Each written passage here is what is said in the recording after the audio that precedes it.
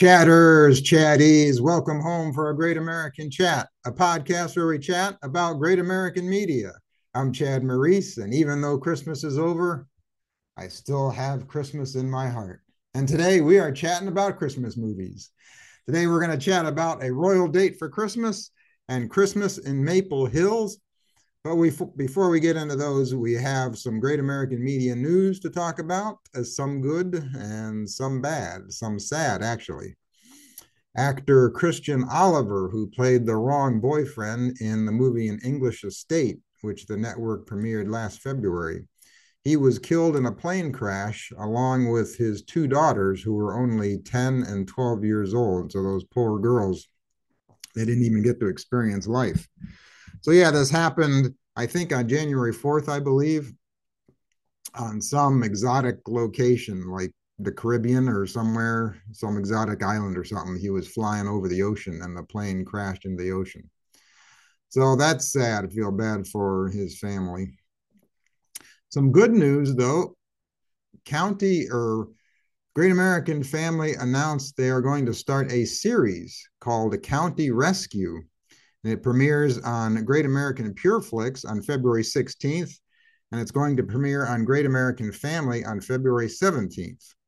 There are 5 episodes in the first season, and it is an action adventure medical drama about an EMT in training. So that's exciting. So look for that next month on February 17th. I don't know how long each episode is going to be. I'm guessing probably an hour, but I don't know for sure.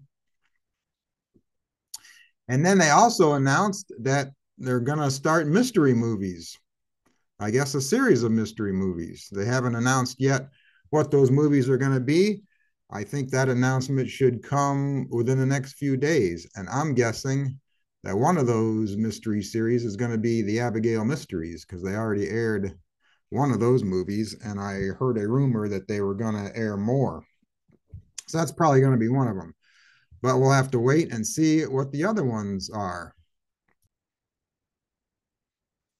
Now let's get into A Royal Date for Christmas. This one premiered on November 25th. Stars Danica McKellar and Damon Runyon. It's directed by Bradley Walsh and written by Kara Russell. This is the story of Bella. She owns a boutique, which is having financial problems. She has a dream of owning a mobile styling truck so she can travel the world and fit people with clothes. She tells her coworker Meredith how much she enjoys styling the women at the senior center, and Meredith tells her, "One day you will meet your prince." And little does Meredith know, in walks Stefan.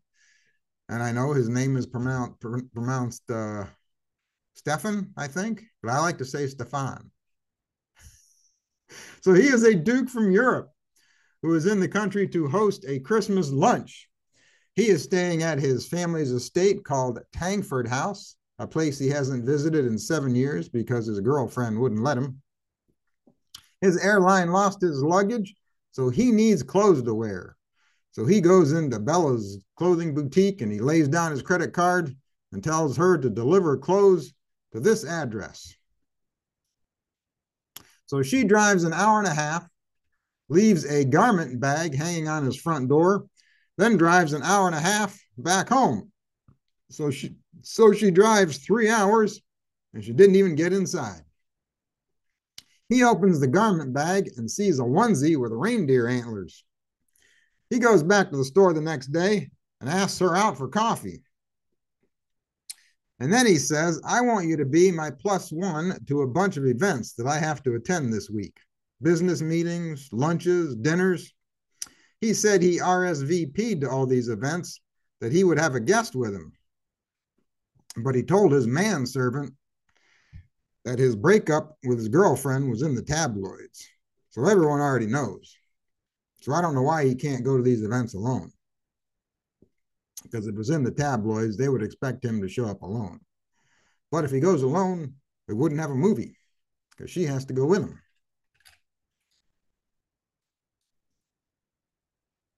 So the first event is a party that Bella shows up at in this red dress. And she finds out that Stefan is a duke who doesn't like photographs because of all the fake headlines that the tabloids have written about him recently. The next event is a Christmas pancake breakfast where Stefan gives a speech and gets maple syrup. After the breakfast, they build a snowman because Stefan has never built one. He's goofing around and scaring Bella and playing with the snowman's arms. But his fun is ruined when he sees a photographer taking a picture of him. He gets all mad and he says, "That's it. We're out of here. Let's go." Bella convinces Stefan that he needs a Christmas tree. So they go and cut one down on the Tankford property. Then we get a funny scene here where they're out in the middle of the woods, sitting at a table and drinking hot chocolate that his manservant brought to him. Bella tells Stefan about her dream of having a mobile styling truck. He gives another speech at a luncheon. He decides to cancel the Christmas lunch he was going to host due to people canceling because they don't want to be associated with him and all his bad publicity that he is getting in the tabloids in Europe. Bella says, forget the lunch. Throw a Christmas party at the Tankford house and invite people that you know here in America. Stefan says it won't work. The only room big enough for a party would be the salon, and it has been closed for years, ever since my mother passed away. He explains that she used to throw a Christmas party in that room every year, but after she died, his father closed that room, and no one has been in there since. After thinking about it, though, he changes his mind and decides to open up that room and have the Christmas party like his mother used to throw. He asks Bella to move into the Tankford house and help him put on the party. So she arrives. She meets Stefan's assistant, Connie. She is shown the guest house, which is fantastic, and she pets a horse. Stefan shows Bella the salon, and they share a dance. Bella says to Connie, I wish there was some way we could get the Duke positive publicity for this Christmas party. Connie tells Bella, you know, Stefan is more joyful since meeting you. Bella and Stefan help Connie bake a cake for this Christmas party. Neither one can bake, so the cake is a complete disaster and gets fed to the horses. They share some more hot cocoa and an interrupted kiss when Stefan's manservant barges in and tells them, his luggage has been found. So Bella's services are no longer needed. Now it's time for the big Christmas event, big Christmas party at the Tankford house. Bella shows up in another red dress. Might be the same red dress that she was at before, I don't know. Stefan is wearing a blue tux that Bella picked out for him. A photographer takes a picture of them dancing, and Stefan flips out. Bella says, hey, calm down, dude. I'm the one who invited him. I thought he could take some pictures and give you some good publicity. Stefan says, our business arrangement is over. He flips his lid. He says, here's your check. Hit the road. Then she sees him talking to another woman. She gets all upset, and so she goes to the guest room, packs up her things, and takes an Uber out of there. She leaves a Christmas gift for Stefan. It is a Matchbox car because he said early in the movie that his mother used to give him Matchbox cars and Christmas crackers every year. The next day, Bella is at her boutique taking inventory. The photographer from the night before shows up and gives her all the embarrassing pictures he took of her and Stefan. She asks, why are you giving me these? Why aren't you publishing them? He says, because my grandmother is Virginia from the senior center. She says you are very kind to her, delivering clothes and dressing her up. Meredith asks her what happened with the Duke. Bella says it was just a business arrangement, nothing more. Meredith says, I think you're wrong because you made an impression on him. Didn't you hear his speech this morning? Bella says, what are you talking about, Willis? Meredith shows her a website that says, Duke of Tangford reveals recipient of Tangford Trust Award, and the recipient is Bella. So now she has enough money to open the mobile styling truck that she wants. Then back at the Tangford house, Stefan's manservant shows him the headlines in the newspaper where it says what a smashing success the Duke's Christmas party was. Stefan realizes that he overreacted the night before and that Bella was the one who created this good publicity. Just then, Bella shows up to thank him for the award. She drove an hour and a half, not knowing if he was going to be there or not. He apologizes for getting upset at the party the night before. She apologizes for running out. He shows her the newspaper headlines. She says, is it okay that I'm in the newspaper photo with you? He says, of course. I want you to be in every photo with me from now on. They kiss, and she becomes his official +1 for the rest of their lives. All right, that was that movie. So let's chat about it. This movie was okay. It's not the best royal movie I've ever seen, but it's certainly not the worst.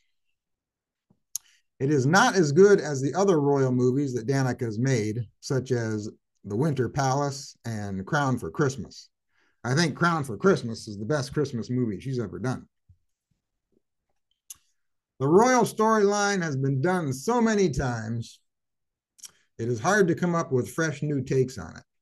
But I appreciate that they tried to do something different with this movie. The royal member reveal occurred at the beginning of the movie rather than hiding it until the end like they usually do in these royal movies. Usually the female lead doesn't find out he's a royal till the end of the movie, and that's what creates all the conflict. She gets all upset and says, oh, you lied to me, you're royal. But anyway, it came out right at the beginning in this movie, so that was good. The storyline of having him lose his luggage and her having to dress him for a week was something I hadn't seen before, so I appreciate that original storyline there. But the movie doesn't have any pizzazz to it. There's nothing spectacular about it, unfortunately. It's just your average royal movie. But you know what? If that's what you're looking for, then you probably like this movie. I also thought that the conflict was a little weak in this movie. The fact that he gets mad because some photographer takes his picture. I mean, come on. He's a member of the royal family. They get their picture taken 100 times a day. He should be used to it. So that part was a little hard for me to believe. I do think Damon did a good job with his accent. I thought it was convincing.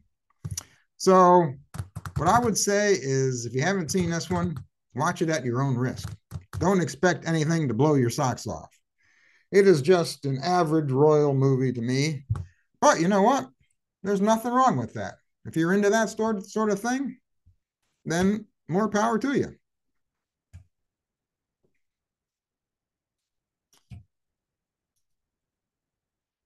All right, let me get this. Let me get my photos back up here. Wow, nuts. Hold on a minute. Okay, there we go. Had to get to the right slide. Now let's chat about Christmas in Maple Hills. This one premiered on November 27th. Stars Marcus Rosner and Emily Alatalo. Directed by Marco Di Eufemia, something like that. And it's written by Jennifer Snow. This movie starts off in 1941.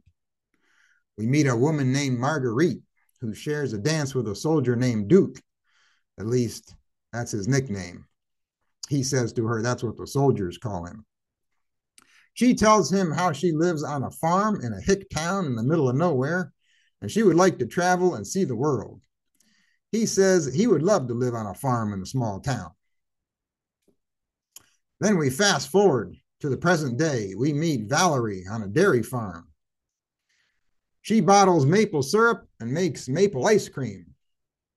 Her father has a cough, so she takes him to a veterans medical clinic where she meets a traveling physician named Walker, who is in town for the holidays.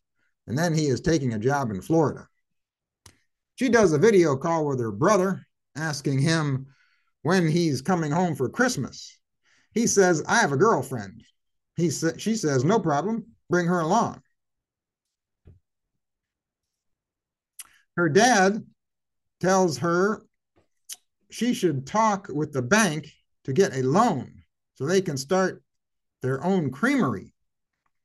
She finds out at the bank that the land her farm is on is not registered to her family.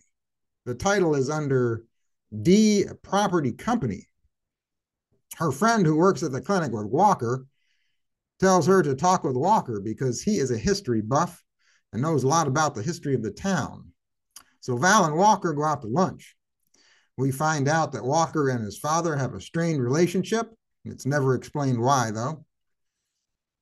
All Walker says is that his father served in the Gulf and had a difficult time reintegrating into society when he got home. Valerie finds out her grandmother was a home front hostess who flirted and danced with the soldiers, and their job was to lift the spirits of the soldiers. We get another flashback where Marguerite gives her address to Duke, even though she's not allowed to. He gives her a blue hanky and says he will write to her every day.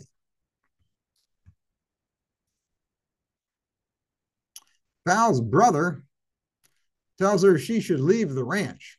She says, no way. Walker shows up at the farm and helps Valerie bottle maple syrup. He says this farm is a lot of work. Have you ever had any help? She says, no, but my great-grandparents did, and my mother used to talk about him. And we get another flashback of a ranch hand named Douglas helping Marguerite on the farm there, Valerie's grandmother. He also served in the military, but was sent home due to an injury. Duke wrote letters to Marguerite, but could not mail them because her address got smudged on the back of the picture that she gave him. And then we get another flashback from to 1942. Marguerite meets Mr. Dunfield Jr., whose father owns the factory Marguerite is working in. He is also a former military. So this Marguerite has 3 guys in her life, and all 3 names start with the letter D. So that's the mystery of this movie.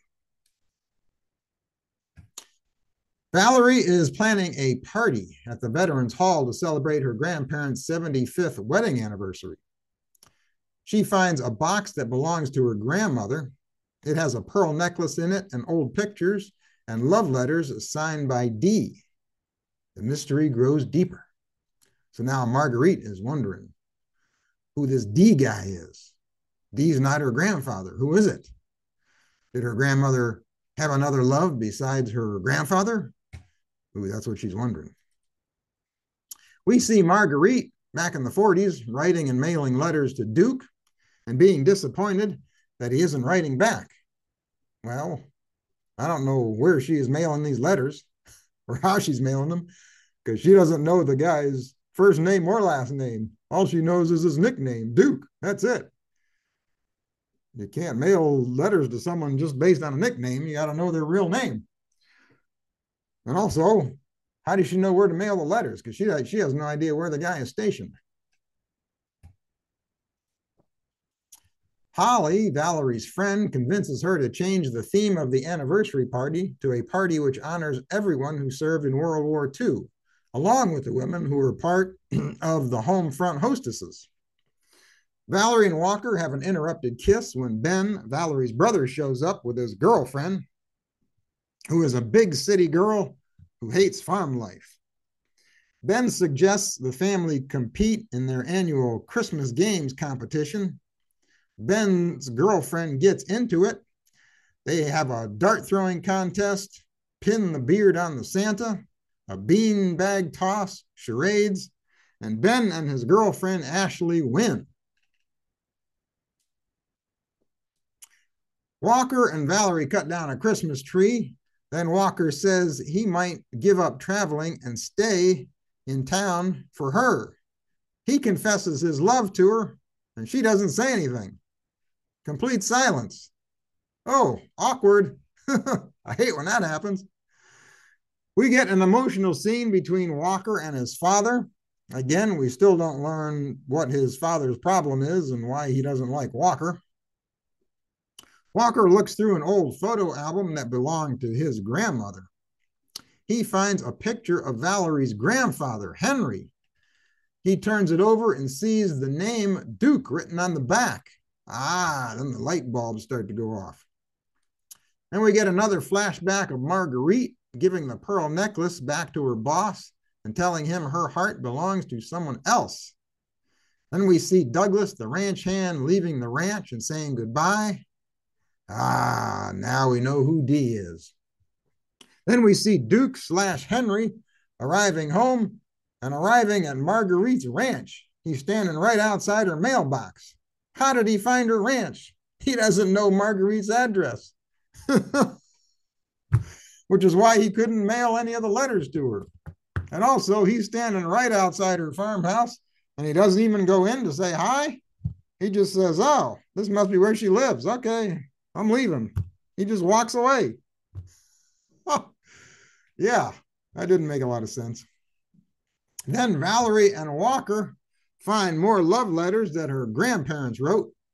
They realize that D on the letters stands for Duke.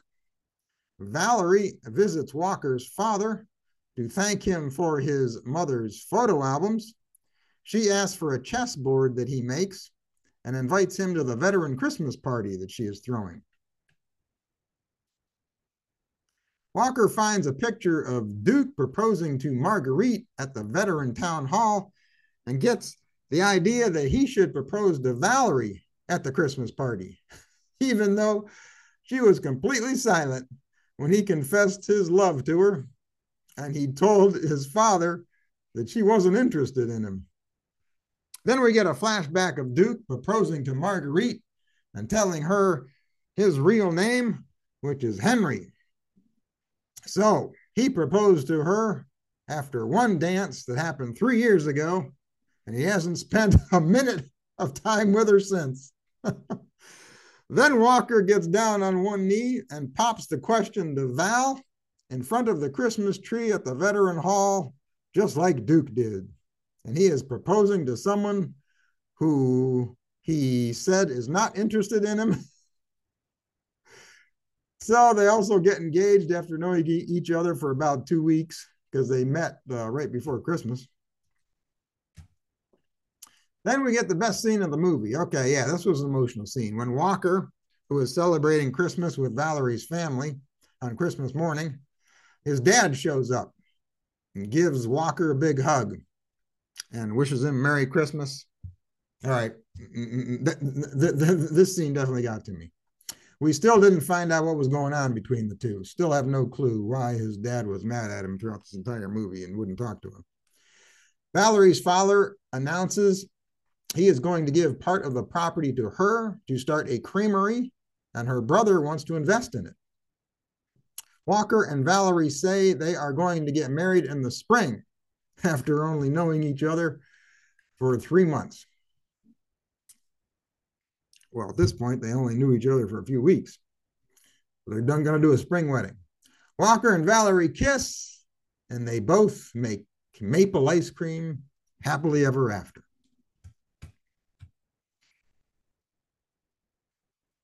So this movie's an interesting one.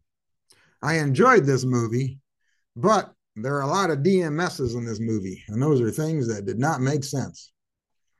To start off, it's hard to believe that Valerie didn't know her grandfather was in the military and also that his nickname was Duke. She says she checked the military records and found no one with her grandfather's name ever being in the military. That doesn't make any sense because everyone who serves in the military has a record. And the record would not have been registered under his nickname. It would have been registered under his real name, Henry.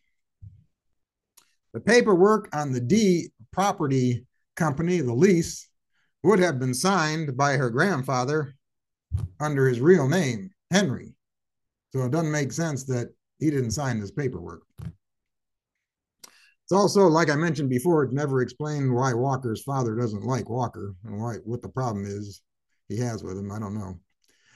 And Marguerite mailing letters to someone whose name she doesn't even know or where he's stationed. Like I said before, all she knows is his nickname.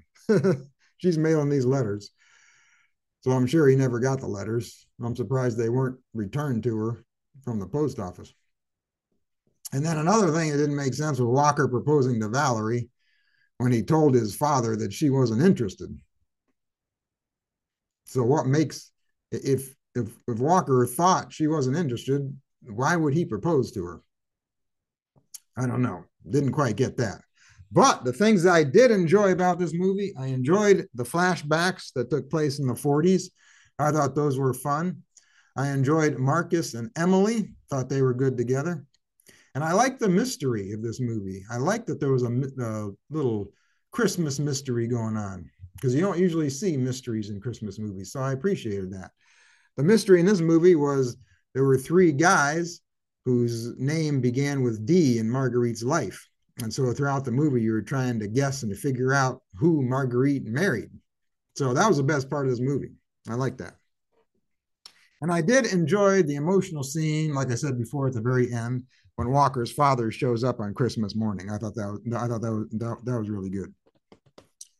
So, if you're going to watch this movie, let me warn you, you have to watch this movie with your brain turned off in order to enjoy it. You can't think about all the stuff that doesn't make a lot of sense. You kind of have to let that go and just appreciate the movie for what it is. Because I did appreciate the movie. I did enjoy it, even though I was scratching my head through a lot of it. I still liked it. So next time when we chat, we're going to continue the Christmas movies. I'm going to chat about Christmas on Windmill Way and the Jingle Bell Jubilee. So make sure you're subscribed to the podcast on YouTube if you want to watch it, or if you just want to listen, make sure you're subscribed on the podcast apps. And of course, you can always follow me on social media at Chad Maurice is my personal account, but the podcast account is at Great American Chat. So until next time, you keep the faith, keep smiling, keep your friends close, and keep your great American family closer.